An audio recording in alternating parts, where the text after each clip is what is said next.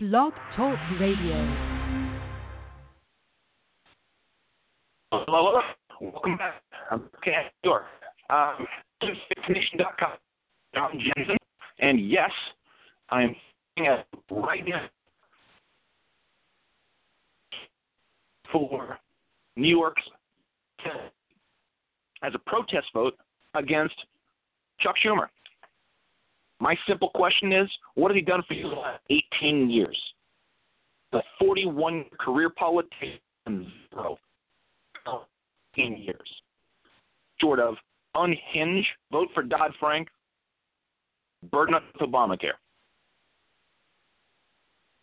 I won't even mention quantitative easing and that $3+ trillion monstrosity, or the fact that it's burdened us with every single dollar, the $19.5 trillion debt that happened on his watch.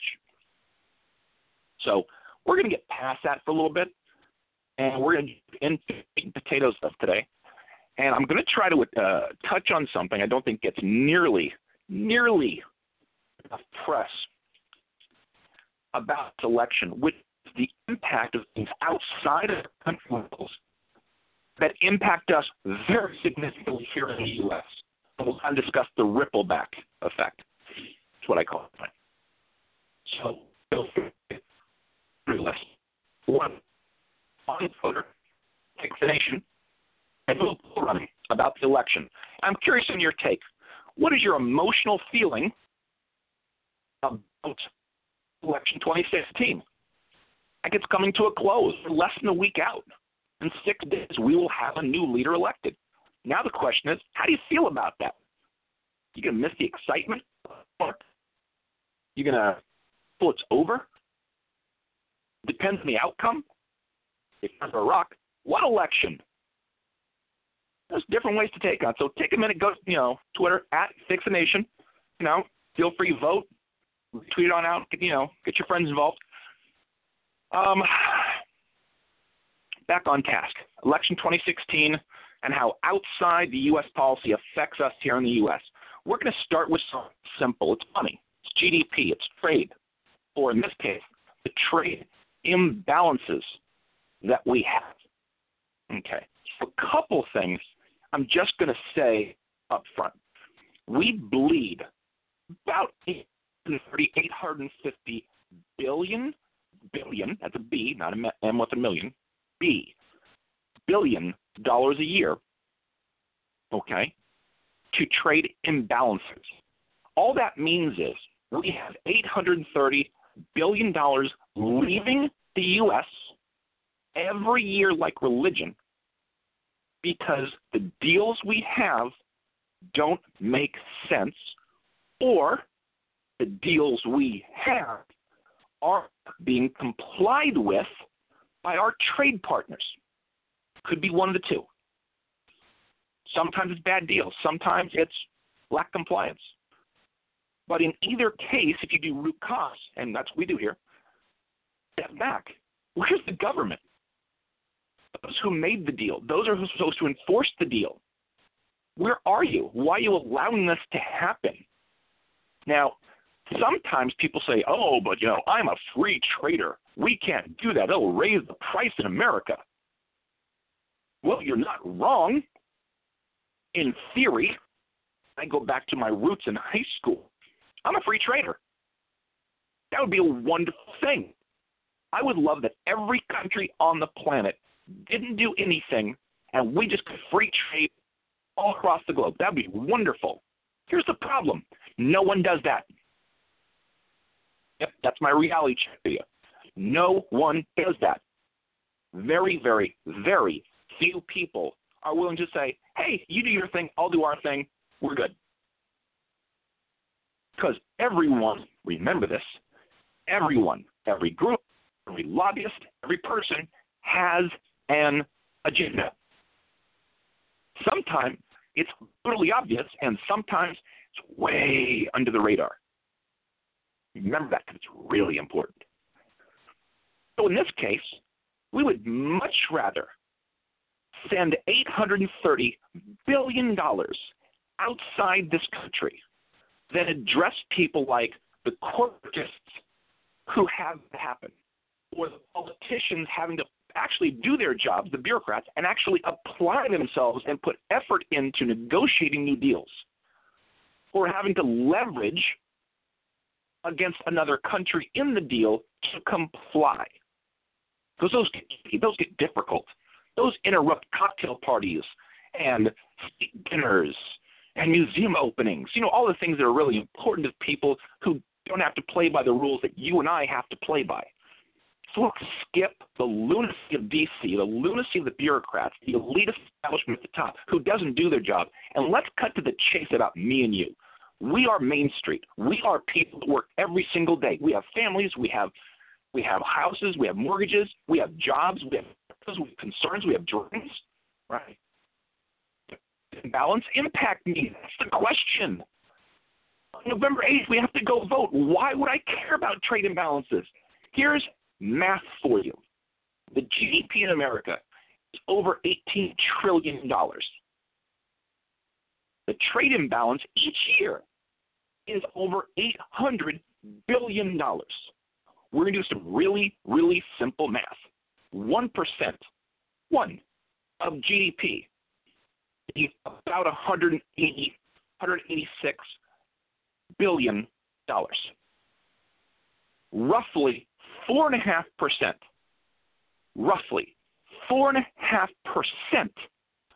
of GDP bleeds across our border to other countries. I want you to think about that for a minute.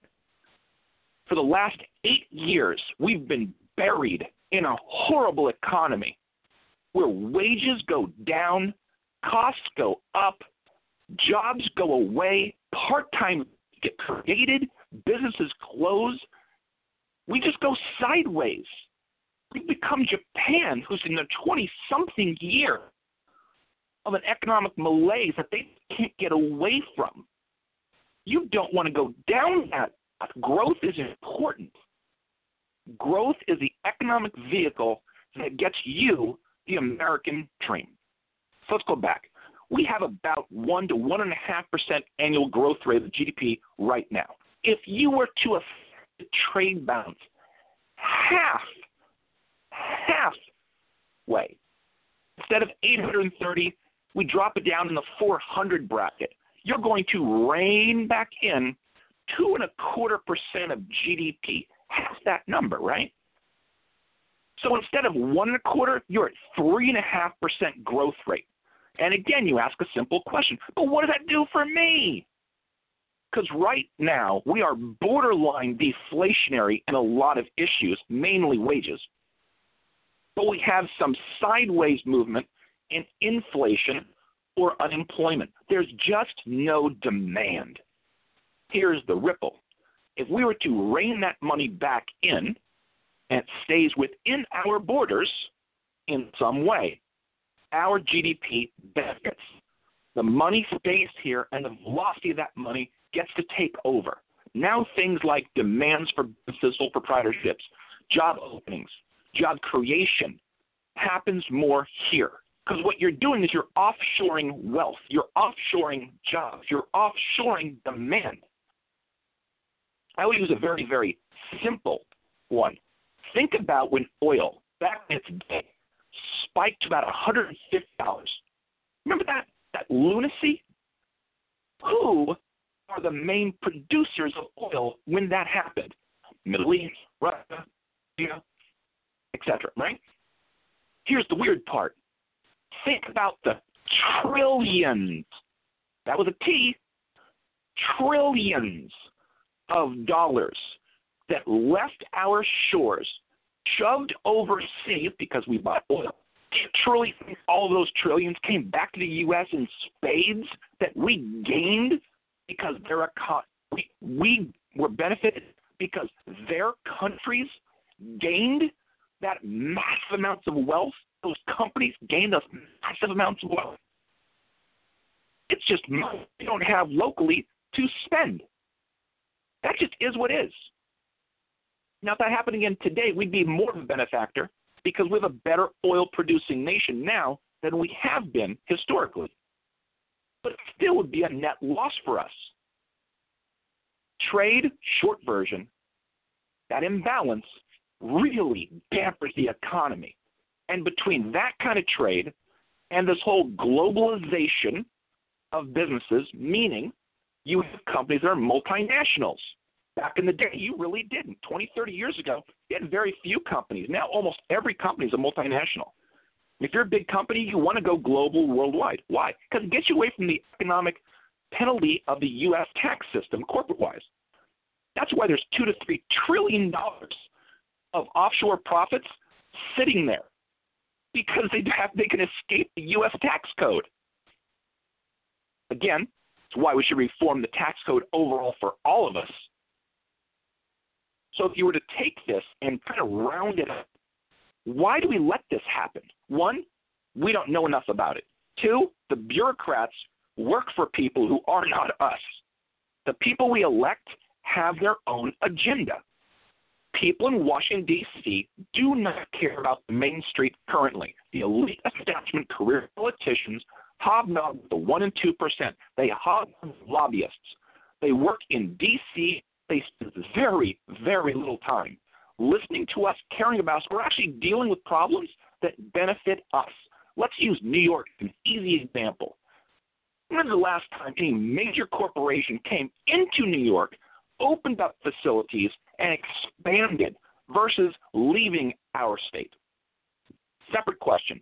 When's the last time someone like a Chuck Schumer actively impounded the table because he's one of the senior people in D.C., because he has a lot of pull, and pounded the table for lower taxes for New Yorkers, okay, by changing the tax code?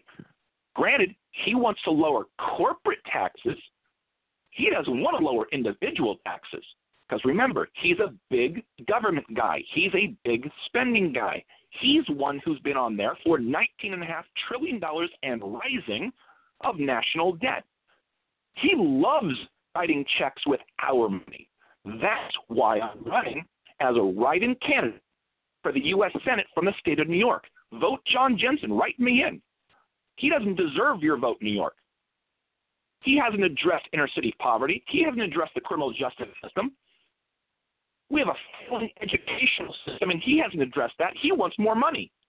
Do you truly think that we're the number one person in the world, country rather, spending money on education? We're 27th to 28th in the world in the results we get, and it's an issue? The policies don't work. It's a failed system.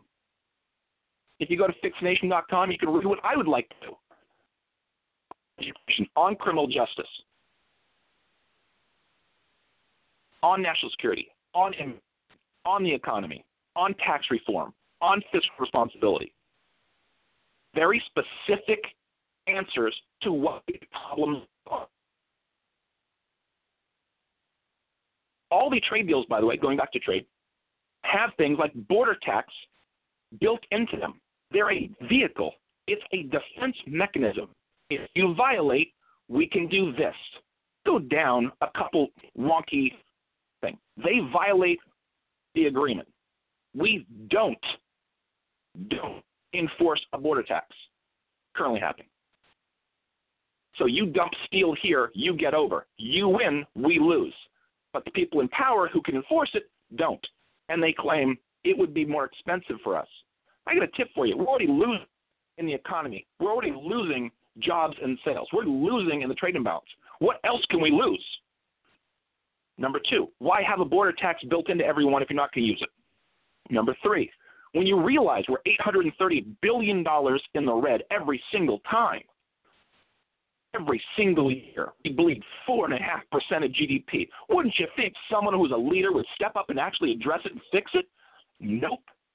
Because everybody in Washington currently loves to kick the can down the road, don't they? They don't address entitlement reform because they don't want to make tough decisions when they have to, because it's going to go bankrupt in 13 years. Comprehensive tax reform because they just want more money, not less. They don't want to deal with education reform because it's just too painful to have that difficult conversation. They won't be there. They get elected, get benefits, get pensioned. Why try? They just worry about getting reelected because that's their agenda. We need change in 2016 more now than ever. Trump's a piece of that, but it also comes more at the local level. You need to think differently if you want better. As the U.S., we are the number one by far, I might add, nation as a consumer nation. Number one by far. The Eurozone, if you take that whole collection of countries, is about equal with us. But we are the number one nation by far. Our GDP is over 18 trillion. China's next closest, it's under 12. Just to give you some perspective. Even if you take government out of the equation, which is roughly 20% of GDP, you're talking about something well north of 13 trillion just in the consumer and business end of things. So for all of China, we still have them by a couple of trillion, just if we even eliminate the government piece of it from our GDP. So we have two things we do very, very focus on, but get very much more active on. One, we need to carefully celebrate the fact we have the number one consumer nation on the planet. We need to ruffle our favors, get our little swag back. Where's the machismo? Where's the pride about being America, about being exceptional, about having the best country on the planet? It's my belief. When's the last time you felt that way, or the world felt that way? We should act like it. We should talk like it, all right, with humility, but with purpose. When you are the best, when people want to come to you, I got a tip for you. You are what you are. Number two, you need to leverage carefully that position. What that means is when you are the biggest buyer of something, picture Walmart, by far the retailer on the planet. I got a tip for you. You get to walk into someone they buy stuff from and say, we'd like to talk to you about the cost of your product. And that vendor needs to listen. You lose a Walmart account, that's a big deal to your company. If you lose Amazon, that's a big deal. You need to responsibly react to them. Now, you can't make no money, but you need to find a way to work with them and lower costs, because that helps everybody. It helps your company, and it helps that monster retailer, right? Well, in this case, the U.S. is the monster retailer. We are the number one consumer on the planet. We don't act like it. We act like we're chump change.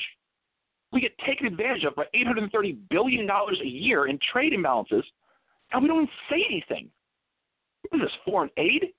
That's not the point of the purpose.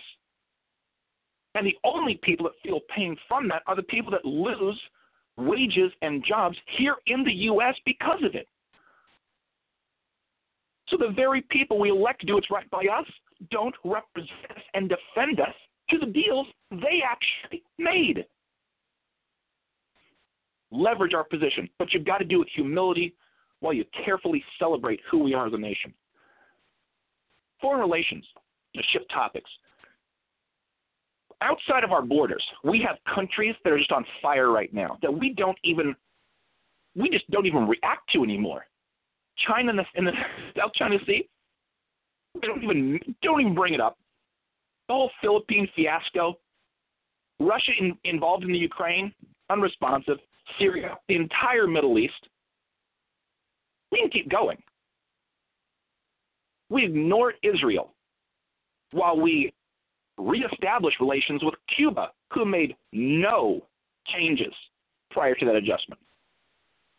That makes no sense to me. So we are brutally off track on a policy basis. We are unrecognized as a leader now because we've been so soft and so soft-spoken and so inarticulate in what our purpose and message as the superpower, the only superpower on the planet is. You think Russia and China in our league? You're crazy. Nobody has more pull than we do. We just don't act like it because our leadership doesn't get it. We should never deal in good faith with terrorist nations. Never. It's bad for us. It's good for them. Never. Why would you make an Iran deal? Why?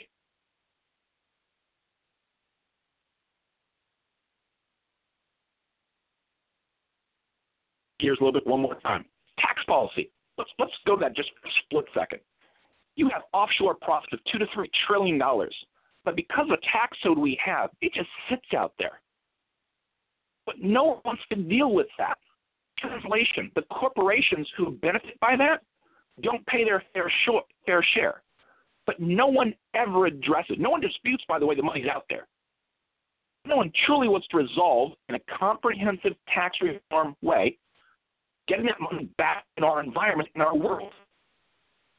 It is so brutally defeatist to hold on to this archaic tax policy when the multinationals win, the federal government wins, the elite and the career politicians win, but nobody in the U.S. who's from Main Street benefits. That's crazy talk. Talk military briefly. I can't fathom why anybody who's in the military would vote for Hillary Clinton this go-around. I cannot fathom. She was Secretary of State and did nothing with foreign policy. Not one, not a single victory that she can point at. There's a handful and more of countries that are in chaos because of her incompetence. Now, I'm not talking about her specific, but I'm talking about the policies overall. The overall Obama administration has been nothing but a nightmare. You cannot say, go there, do your job, but don't do your job. And that's the short version. If you're military, go be there, have a presence, but don't engage. Go there, fight the fight, but don't fight it all the way. When bureaucrats run the military, bad things happen. When politicians try to impose an agenda over the military, bad things happen.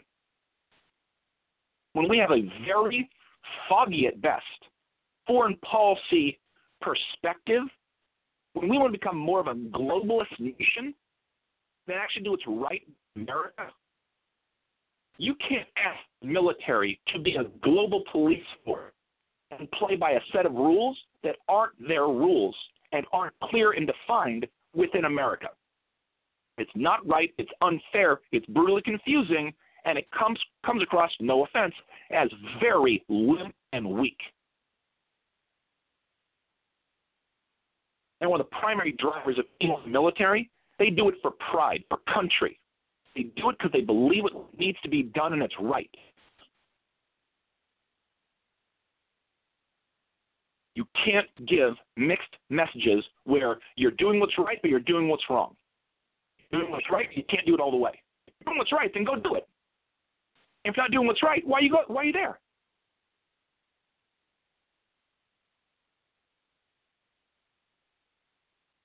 Cannot fathom, if you're in the military, why you would vote for someone like a Hillary Clinton in the election in 2016. I couldn't even fathom why you'd vote for a Chuck Schumer. What has he done for you? He wants your vote. I get that.